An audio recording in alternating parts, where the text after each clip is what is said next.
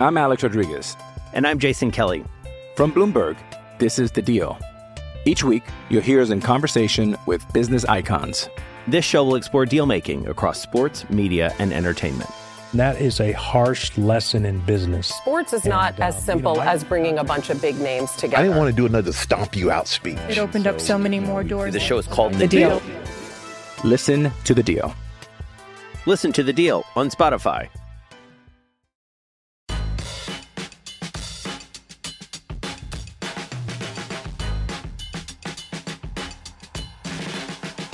Hello, everyone. This is Raise Your Voice as part of the D-Raise Bay podcast network. I'm your host, Brett Rutherford, and we are back after our holiday break. I wasn't sure if a whole lot was going to happen, and it turns out everything happened over the last couple weeks that we've been off after the Rays signed Michael Wacha.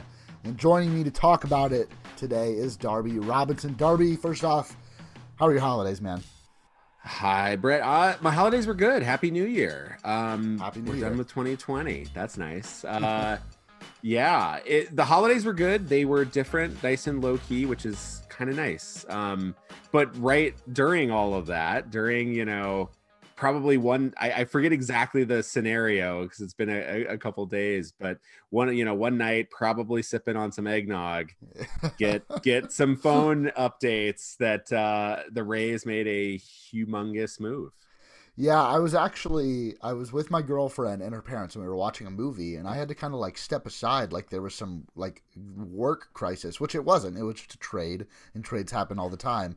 But I spent the last hour and a half of the movie just kind of piecing together what had happened, and obviously we're talking about the trade of Blake Snell to the San Diego Padres. These rumors have been around that Blake Snell was on the market for the entire offseason, and on this podcast and on D-Rays Bay, we didn't say that it was just impossible. Even Danny came on and said, yeah, these rumors are true. The Rays are open to trading Blake Snell. But I think Rays fans and the writers that cover the team kind of saw it as, well, yeah, the Rays are open to trading anybody. Blake Snell is on the team, and if the return is there, they will trade him. Come to find out, the Rays did find a deal that was good enough to take. They trade him to the San Diego Padres. In exchange, the Rays brought back Francisco Mejia, who is a catcher / maybe outfielder. They brought back Luis Patino, a top pitching prospect from the Padres system. Cole Wilcox, who was a 2020 third-round pick out of the University of Georgia. And that last name is not in front of me right now. It's Hunt, right? The catcher, Hunt. Blake Hunt. Okay, Blake Hunt, another catcher. So we've seen the Rays add multiple catchers this offseason. They got Heriberto Hernandez, Francisco Mejia, and now Blake Hunt. But Darby, like you said, it was just late at night a couple days ago that the news breaks about Blake Snell being traded. What was your initial reaction when you saw that the Padres had a deal in place to acquire left-handed pitcher Blake Snell? A lot of shock. Right. This one, the Rays trading people, Rays trading a big key piece, shocking the baseball world. Usually I've been pretty, I don't want to say it. I have been above the fray of the shock, right? You see all the peasants out there in the normal land being shocked by the Rays trading Tommy Pham, the Rays shocked by trading Chris Archer, and then trading for Tommy Pham the same. What are they doing? They're tanking, they're buying. What's happening?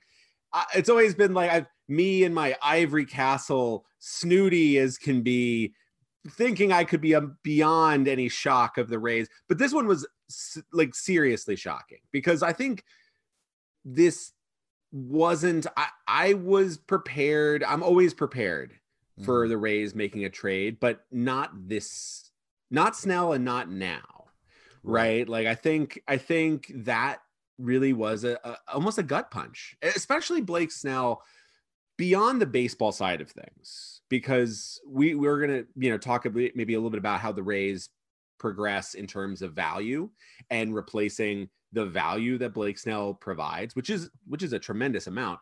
But I don't want to just talk about that, because I really do think Blake Snell, the person, was such a fun, bright star.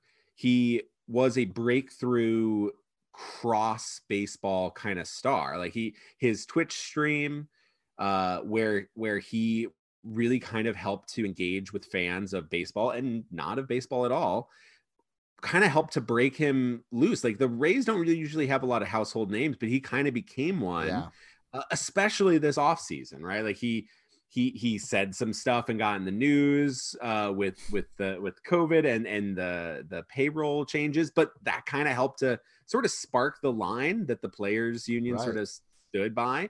So that was kind of cool. And we know him from his instant trade reactions on Twitch. He got kind of a little memed there. And we saw him kind of be the person that's playing as the Rays, talking about the Rays, Tampa Bay Rays, Blake Snell in the MLB Players Tournament and in the show and on ESPN and on MLB Network. Like he was this guy that got attention, deservedly so. And we saw him as Rays fans kind of rise as this high schooler from the Northwest.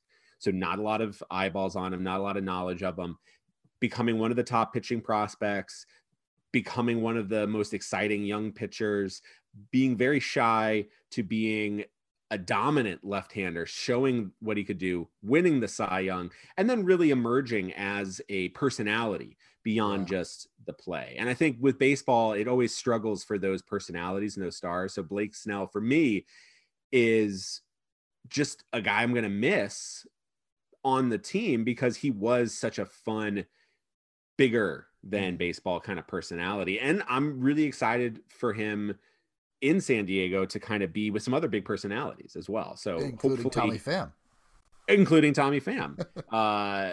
And hopefully that star keeps rising because Blake Snell deserves even more attention because he's an awesome pitcher, but he's a really, really cool dude. Yeah, the fact that the Rays drafted Blake Snell way back in 2011, outside of Kevin Kiermaier, and you could argue the star level of Kevin Kiermaier, the Rays haven't had that many homegrown players that they drafted or initially signed for international players that become stars in their organization. The only other real examples are Evan Longoria and David Price.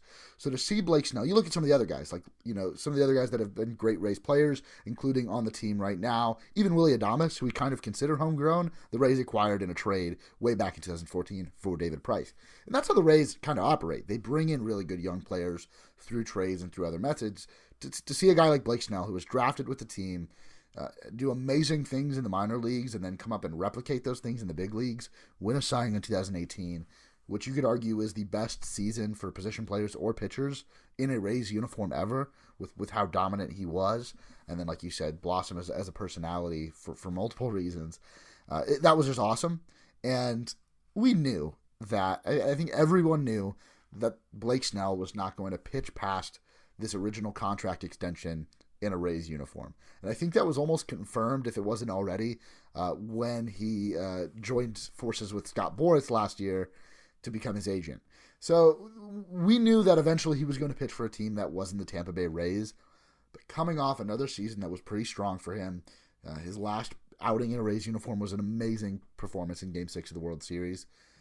We knew that eventually this was going to happen. We weren't ready for it. I don't think Rays fans were ready for it. And part of the reason for that is because he has 3 years left on a very team-friendly contract extension.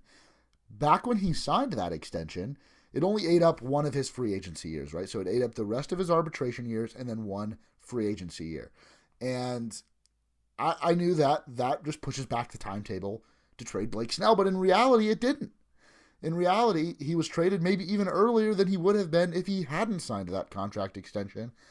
And after that news broke, a lot of people in the media and a lot of just normal people on Twitter were framing it as, oh, this is just what the Rays do. As soon as a player is starting to make money, they trade him. But it's not like Blake Snell was on arbitration. It's not like he was scheduled for a huge pay grade. The Rays agreed to pay him this money a couple years ago.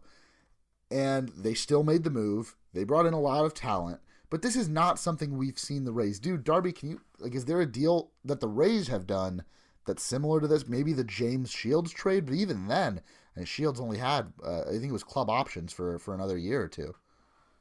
This is definitely a different trade. This is absolutely, I think, a unique one because we have seen the Rays way especially when it comes to pitchers, is to trade at about 2 years left. And that gets you your best mix between value of the player to your team actually playing with you and value in trade.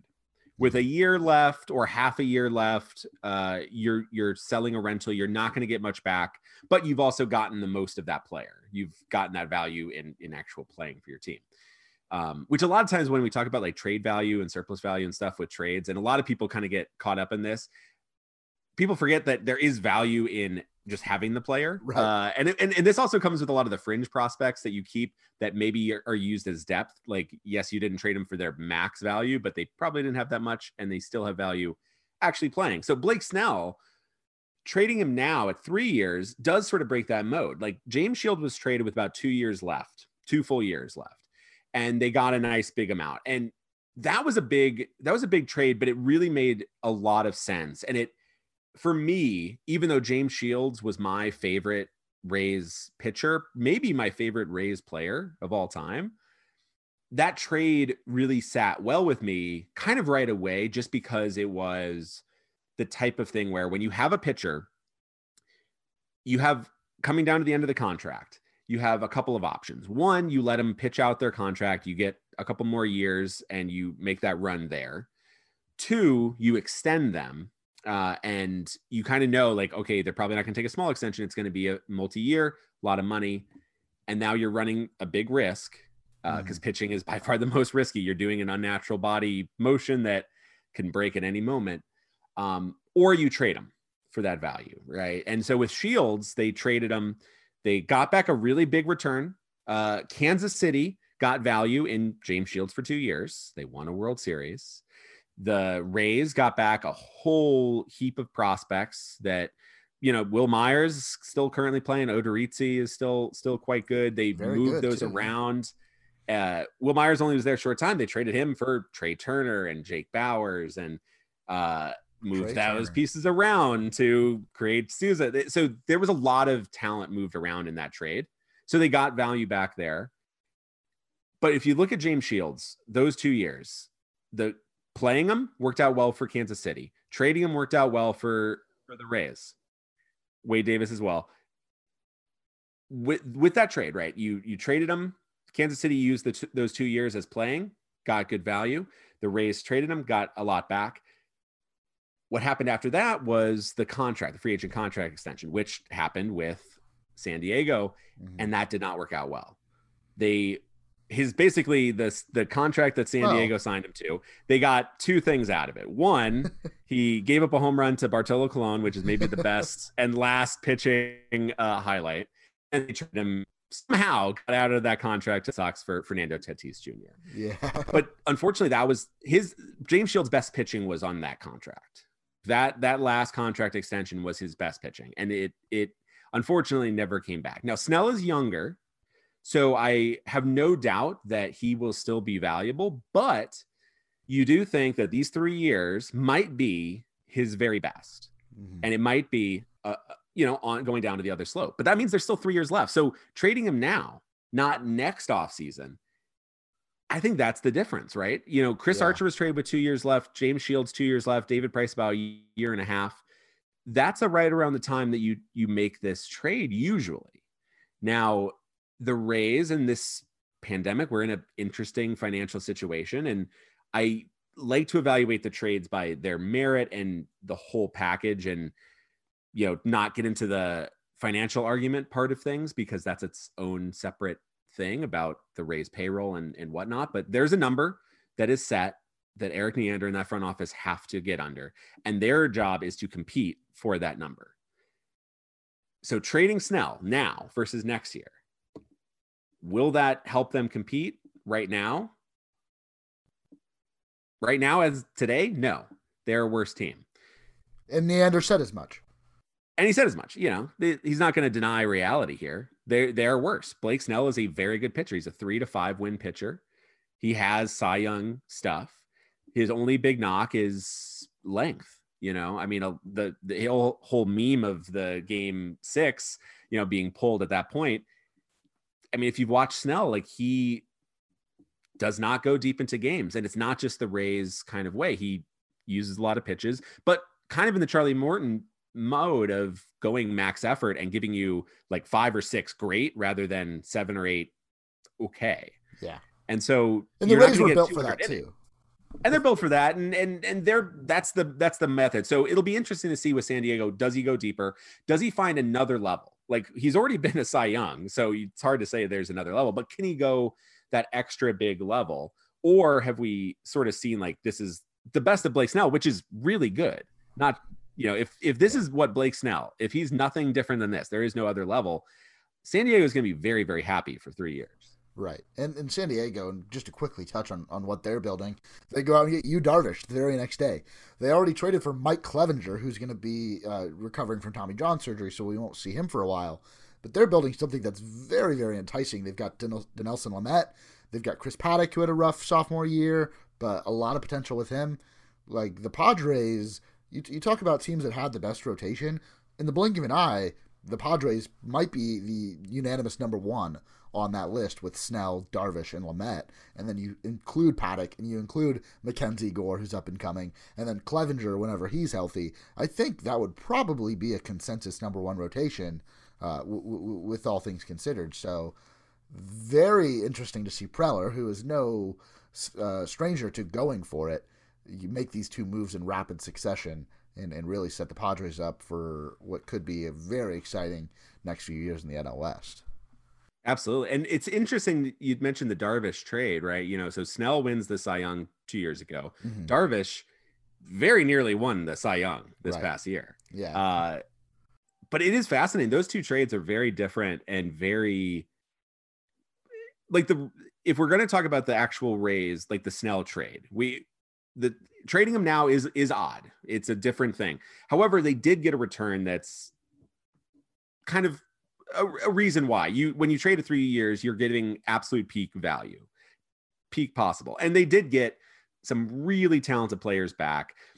There's debate on some of them, but like Luis Patino, the headliner there, is unbelievably, like, he is one of the 10 best prospects in all of baseball, one of the best pitching prospects in all of baseball, and very soon could be that Blake Snell level of like super talented young star right away. And then you have the extra bits.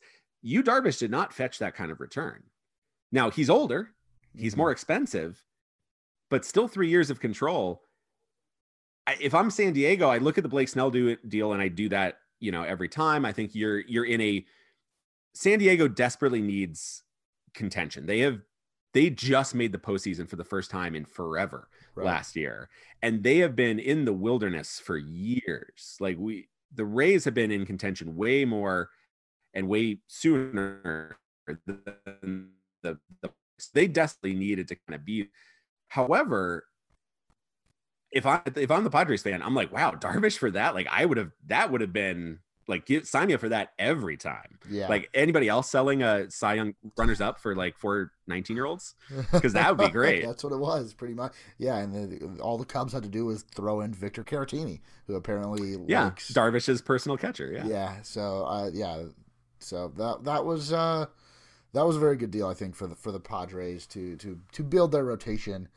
But let's take this a little more wide scope.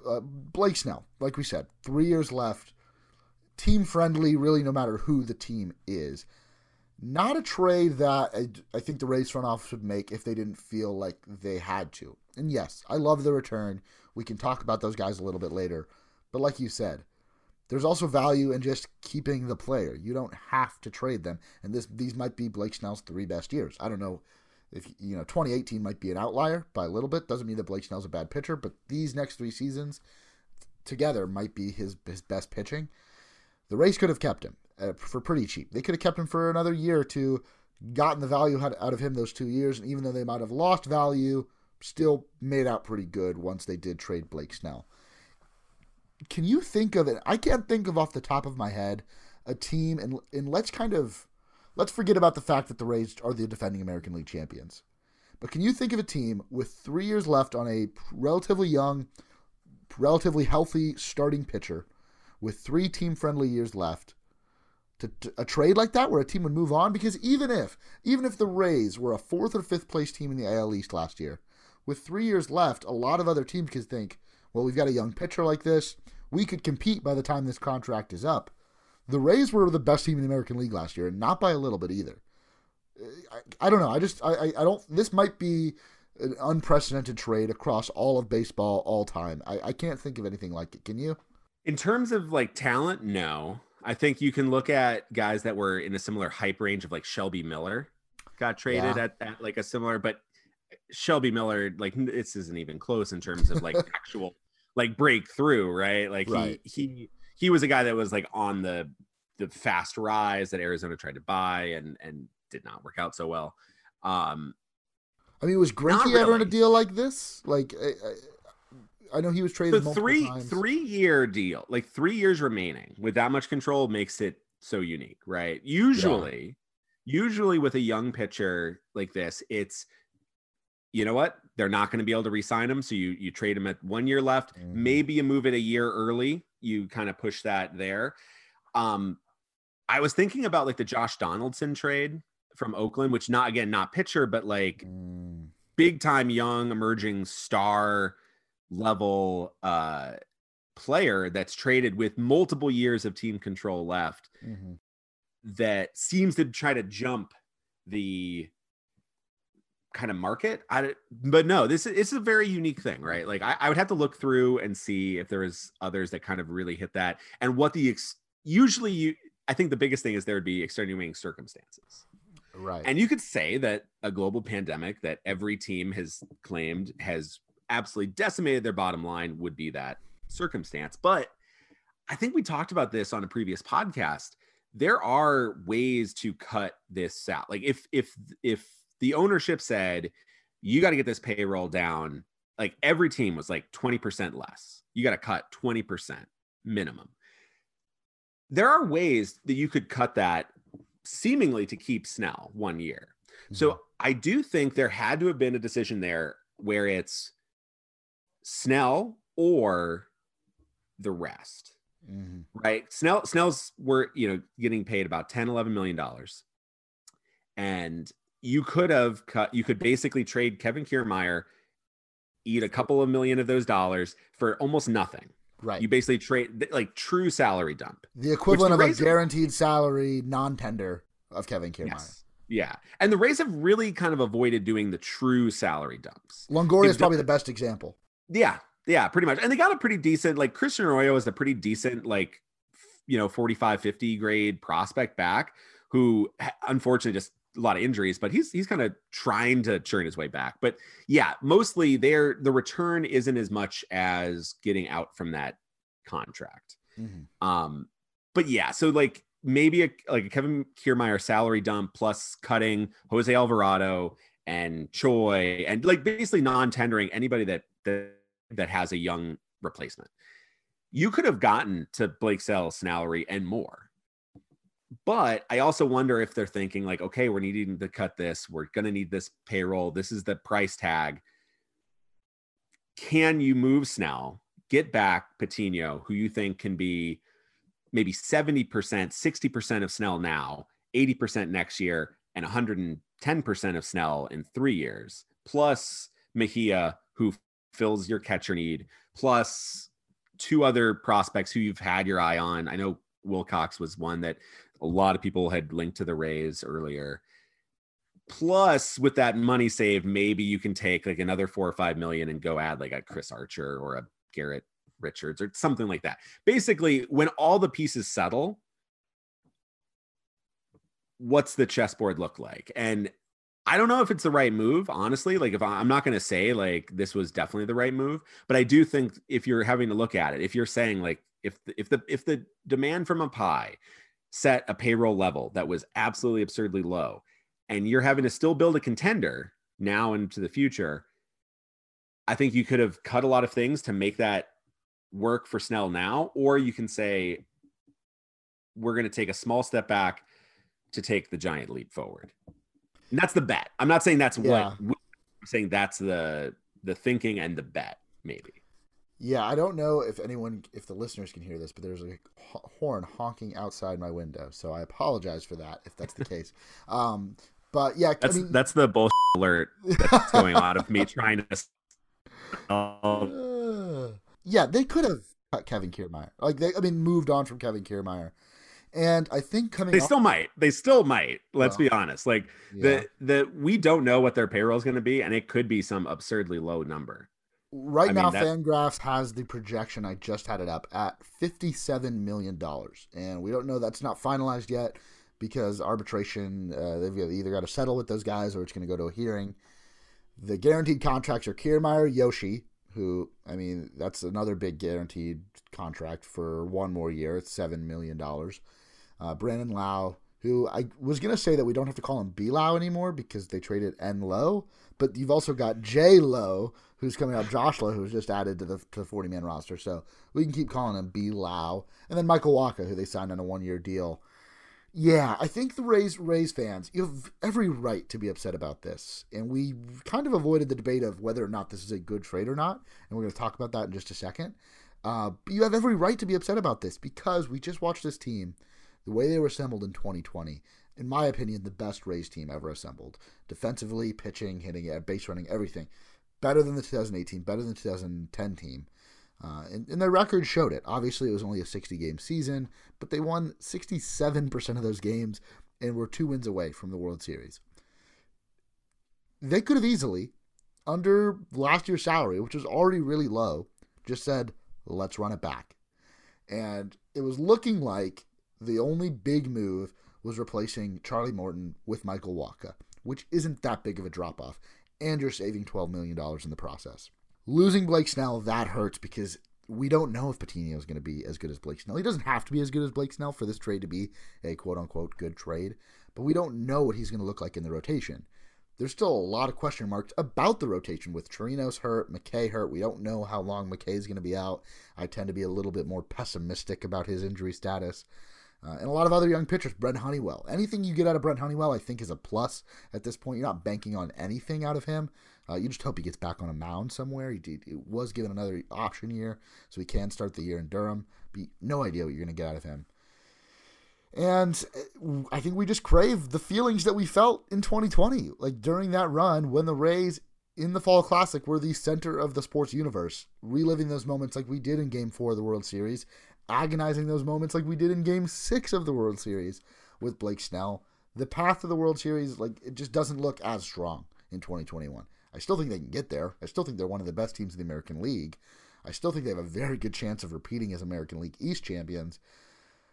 But these moves, it feels like they didn't have to be made. And yeah, if the financial situation is really that bad, then we might have bigger issues within our fandom than just who's going to be on the team next year.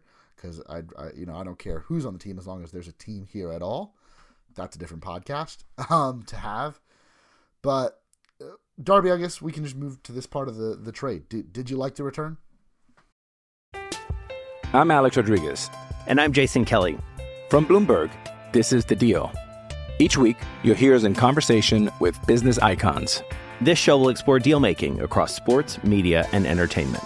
That is a harsh lesson in business. Sports is not as simple as bringing a bunch of big names together. I didn't want to do another stomp you out speech. It opened up so many more doors. The show is called The Deal. Listen to The Deal. Listen to The Deal on Spotify. See, this is an interesting question, right? I can't say yes or no. Do I think the return is absolutely fair for Blake Snell. Is this a return that I would move Blake Snell now for, rather than just run it out? If I had my druthers, if it wasn't like, any payroll like constraint that I'm really cutting down, I'm just taking it as a baseball trade, I would say no. I would keep Snell instead of this package. Now, I know people hate the term like a fair trade because they want to win. You want to fleece them, right? Let's trade our bad players for good players. Yeah, you want like 3 bad players for Fernando Tatis. Let's get it. 3 guys we're gonna cut on the 40-man. No, fair is what you're aiming for, right? Like there's no dumb GMs in there in the league. I know there's a lot that people go. I'm going to say there's no, everybody's working with a pretty similar information set, and everybody has slight edges on what they like. And there's a lot of really smart people. And it takes oftentimes for those big lopsided trades, like say the Pittsburgh one, it really takes a desperation. It takes a team saying, we got to push our chips right now. And yes, this is an overpay, but we got to do it. And the Rays never want to be in that situation. So they do want to make trades early rather than late, because they don't want to be stuck needing to like buy wins, whether that's in the trade market or the free agent market. So I do think this trade is, if you look at also compare it to the Yu Darvish trade, like this is a really good return. Like this was not a salary dump. This was not a desperation move. They weren't just moving Snell because they got to get under the payroll by January 1st. This was a trade that I can sell this as an actual baseball trade. Right. Yeah. Luis Patino, I adore. I like this guy. Like, I know maybe a lot of Rays fans have watched the Marlins game. So like Sixto Sanchez came up and absolutely dazzled against the Rays too. Against the Rays. Luis Patino is I think a little bit better prospect. Eric Longenhagen also thinks he's a little bit better prospect. Kylie McDaniel thinks he's a little bit better prospect. There's quite a few folks that have Luis Patino ranked slightly above Sixto Sanchez, but very close. Like we're talking two of the better prospects. So we've seen what Sixto can do. We've seen how dazzling that could be. I think Patino is right there. So that's a huge get. I've been less on Francisco Mejia. I've been quite down on him for pretty much since his Cleveland days. I have never really bought into the hype, but he was a formerly massive top prospect, like top 25 guy in all of baseball. And in a lot of ways, this trade reminds me, and I kind of sort of said this, is that if Blake Snell was going to be moved, it would take a Chris Archer like return. Chris Archer plus, basically. And this is basically Chris Archer plus, because you got a guy like Blake Hunt is sort of your plus. That's like two Shane Bazes, Blake Hunt and Cole Wilcox, maybe slight under Shane Baz, but two of those guys, plus Francisco Mejia, kind of like your Tyler Glasnow, a post-hype, but still hyper-talented former top 25 prospect. And then your blue chipper, your Luis Patino or Austin Meadows. Right. That's your guy that's not quite there, a little bit of taste of the majors, all the talent in the world. Get him now because you won't get a chance to get him next year. So it is the Chris Archer plus trade. It does make sense from that. The return is good. If Francisco Mejia can stay as catcher, and Eric Neander and the team views him clearly as a catcher to have him be the second piece. His bat is close. The bat speed is really incredible on tape. Like, he's a free swinger, but JT Morgan on the site on the Slack had this amazing comp for him that he's basically like a switch hitting Corey Dickerson, like tons of free swinging, but like can make contact with absurdly bad pitches. As a catcher, sign me up for that. 100%. And that's the thing, right? Corey Dickerson, corner outfielder, not as valuable. Put him behind the plate. Suddenly that's really good. Now, can Francisco Mejia stay behind the plate? Can he make enough contact to generate that power that he does have?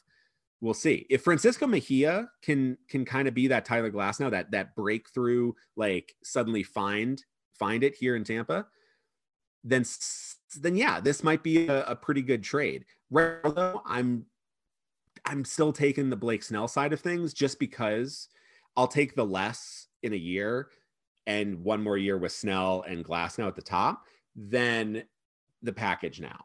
I totally understand there's financials involved, but I think just from a pure trade wise, I think it's fair. I think it could look really good really soon, but I'm still taking the more sure thing in Snell. This was also the best trade I think they could have made. Like, this was the best return they could have gotten if they were set on trading Blake Snell, whoever made that decision. And I don't know if that was the case, but if they were set, like, okay, Blake Snell's got to move and it's got to be this winter, this is probably the best they could have done from an organization that's got such a deep prospect pool, only rivaled by the Tampa Bay Rays. And yeah, I'm very excited to see a guy like Luis Patino get to go through his first, formative big league years in a Rays uniform. The same way we got to see Chris Archer do it. In the same way we got to see Blake Snell do it. And Tyler Glasnow as well. So I'm glad to see that. And I know that one day Luis Patino will be traded as well, especially if he turns out to be as good as we expect.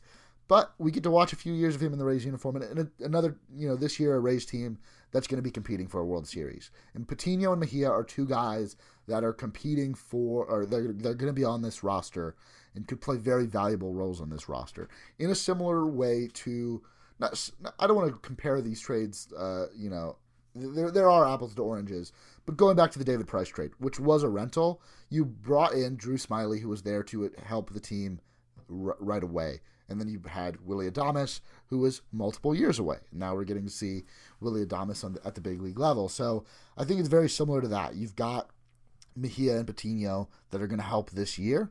And you've got Wilcox, who was at one point out of the University of Georgia, a first-round prospect, ended up falling to the third round, but I think he signed for first-round money. Yeah, he got first-round money. And Padres paid him out. He's going to be very good too. I think he was part of the same rotation at Georgia that had Emerson Hancock, another very highly touted prospect. And the only nugget I've got on Cole Wilcox is that he faced Florida State in the Athens Regional a couple years ago and got absolutely shelled by the Noles, who were en route to their last College World Series appearance of Mike Martin Sr.'s tenure. So that's my only nugget on Cole Wilcox. But he was very good, very, very good outside of that game where he went 3 innings and gave up 6 runs against Florida State. So I'm very excited about that. Obviously, I had another catching prospect with Blake Hunt. And, yeah, I would have kept Blake Snell too, but he's gone. He's going to be gone at some point. So in that situation, I wasn't really shocked. It was shocking to see when it happened. Real quick, before we wrap up tonight, and we've talked a lot about Blake Snell, let's talk about the move that had to be made officially before the Blake Snell trade was official to create the roster space for Patino and Mejia. Jose Alvarado traded to the Philadelphia Phillies. Obviously, the Phillies need as many relievers as they can get. Jose Alvarado, like you and I have talked about, a very low-risk, high-reward reliever stock that the Rays initially bought when they tendered him a contract for this year. But the Phillies are going to buy that stock from them. And I think this is a trade that I kind of like for all the teams involved. Yeah, the Rays could have kept Jose Alvarado for somewhere around $1 million. But they added Garrett Paulson, who's, I think, another pretty solid prospect, hitting prospect. He's a first baseman, so you can only be so highly rated as a first base prospect. But Paulson's a guy from his minor league numbers I really like. And Alvarado is a guy that we haven't really seen at his top form since 2018. And it's going to be 3 years removed from that. So, I don't know. I like this move from all sides. What about you? Yeah, no, I think this is a really good trade in terms of what for the Phillies. It's great. It's a great bet. I think we mentioned how I would hate to see Alvarado non-tendered over $1 million just because the talent is there. Like, he has the stuff to potentially be one of the 10 best relievers in baseball. Yeah. And we sort of saw, we saw that glimpse in 2018. We saw that. And then it's just been tantalizing because it has not been there. And he's had a lot of off the field drama, or not drama, but like stress that has definitely affected it, and health issues that have affected it. So there's been a lot of things outside of his control. Some members of the media have been rather harsh on Jose Alvarado. There's been some tough things. So a change of scenery could help. It's also going to the Phillies, who are maybe they have not a great track record with pitching development. So not maybe the best change of scenery. I really wish he was going to the Dodgers. Because I would love to see him. I don't want to make them better, but I would love to see. I like Jose Alvarado a ton. I really root for him so much, and I want him to succeed. And I hope he does for the Phillies, but I hope they get better at pitching development. So good job by Super Sam Fold for his first trade as general manager of the Phillies. Gets to trade with Andrew Friedman and Eric Neander, guys that he knows very well. This is just really smart, right? Like, you go to, like, if you're like transferring to a new school and you find like 2 friends that you knew from an old, you're like, hey, you guys, it's so, I don't want to call up anybody else. I'm going to call my friends and say, hey, do you want to make a small trade? No, it's a great move for the Phillies. I I think it's just a solid. I mean, the Dodgers and the Rays are just sort of in there, kind of sort of moving some 40-man pieces around here. So that's fine there. Yeah. This was for very the much Rays a trade, I think. Yeah. I mean, for the Rays, somebody was it Heyman that said like, oh, the Rays save more money. It was New York Post, Joel Sherman. Joel Sherman, yeah, even lower than Heyman. Yes, offense. It's not saving money. It's like saving like $300K because there's a roster spot that goes to. It's for whatever. Anyway, New York Post. Not gonna. The Rays tendered him a contract. They were prepared to pay him. Yeah, but this is why we said he was a good bet for that $1 million. He is a good bet. Somebody was going to take that bet. The Rays did it first, then the Phillies.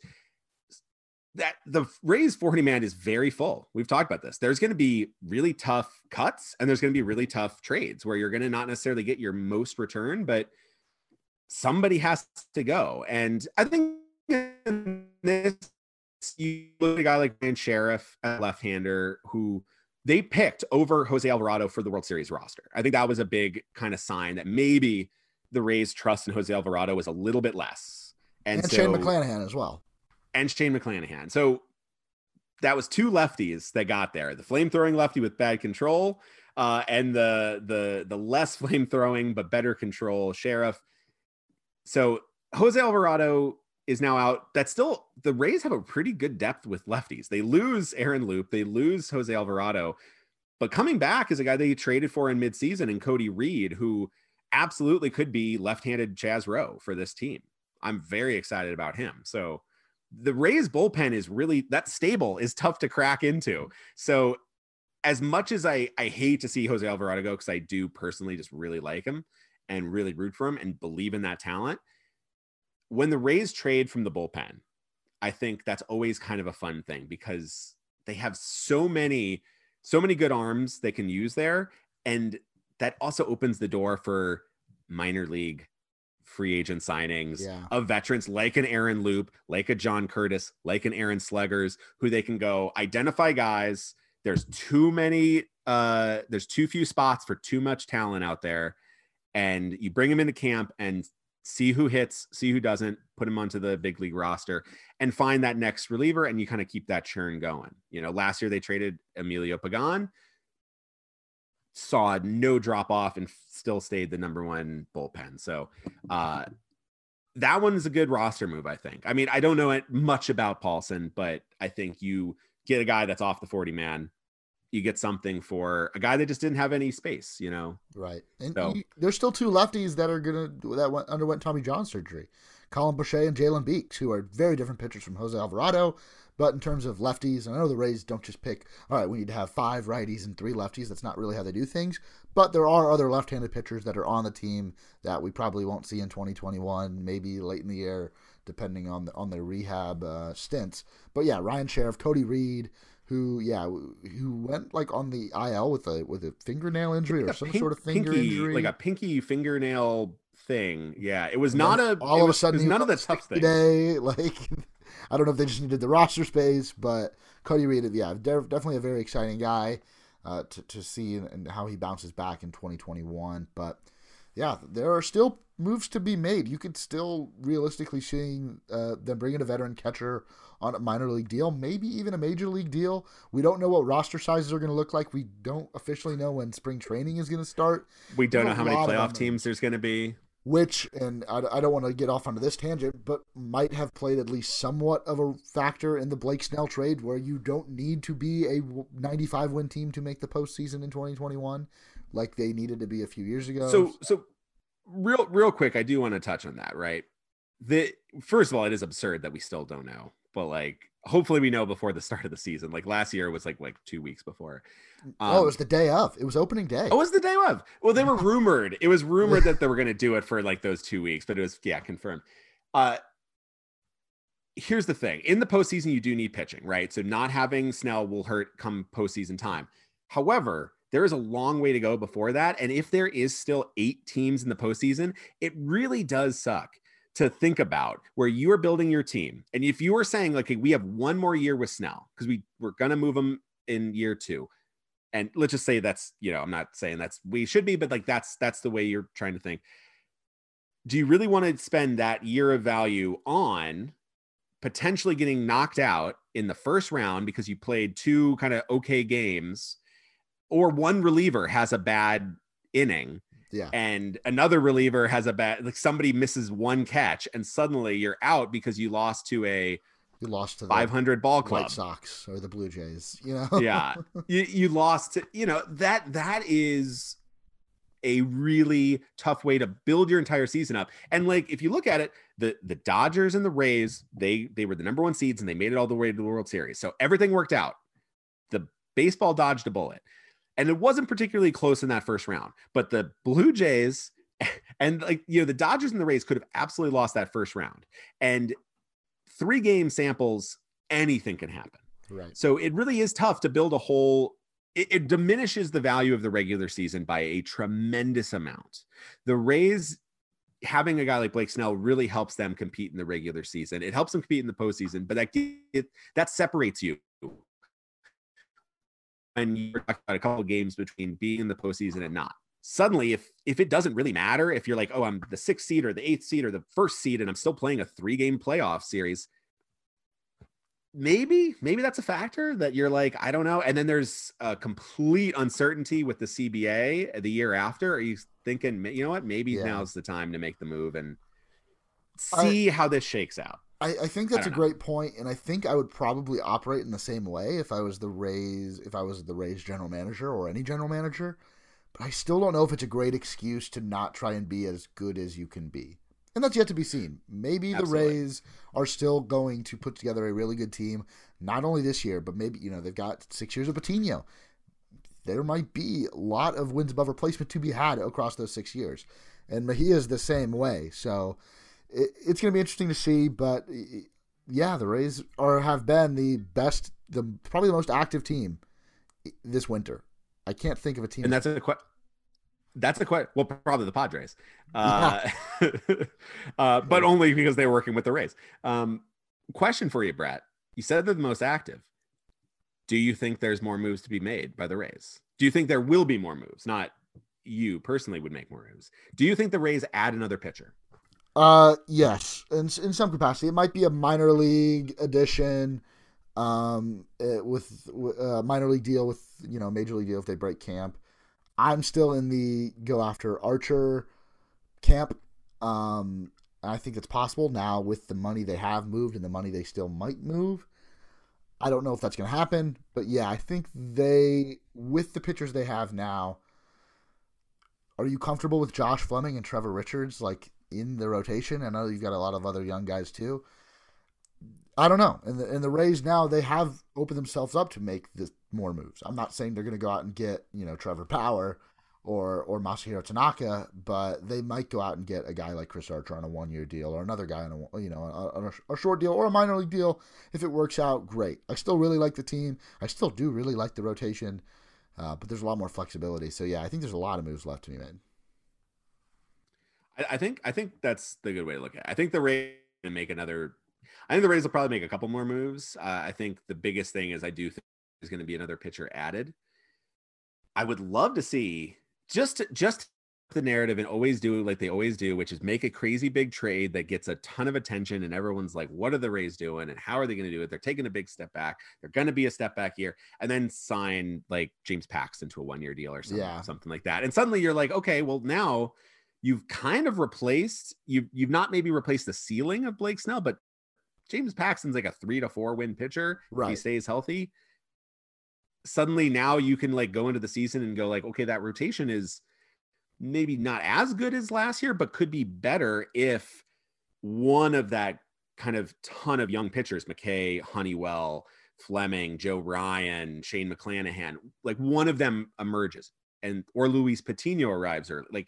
You could see potentially going into the season with more volatility and uncertainty with that rotation, but being better or being worse, but starting from a more unsure standpoint. But I would like to see somebody on that, at least like a 2-win pitcher, like a solid veteran guy brought in just to just to help push that depth down a little bit so that maybe by mid-season you can totally shake it up. You can move some pieces around, but I'd like a little bit more depth. I always want more depth in pitching, though. You can never have enough.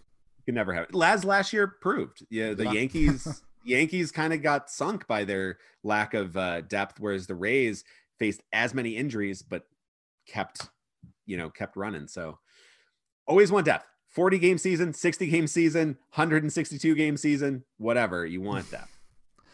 All right. Well, that is going to do it for Raise Your Voice this week. We're back. 2021 is going to be, I'll say, an exciting year. I won't say a good or bad year. It'll be an exciting year in all things Rays baseball. So, Darby, thank you for hopping on. Thank you to all who listened. If you would like every episode from the D-Rays Bay Podcast Network to be downloaded directly to your device, make sure to subscribe to our podcast feed. Rating and reviewing our podcast network, if your platform allows it, is the best way to spread what we do to more and more Rays fans. And as always, make sure to head on over to draysbay.com to check out all of the great offseason coverage, including some analysis of the trades of Blake Snell and Jose Alvarado and what the Rays might do next. So thank you guys for listening, and I'll talk to you next week.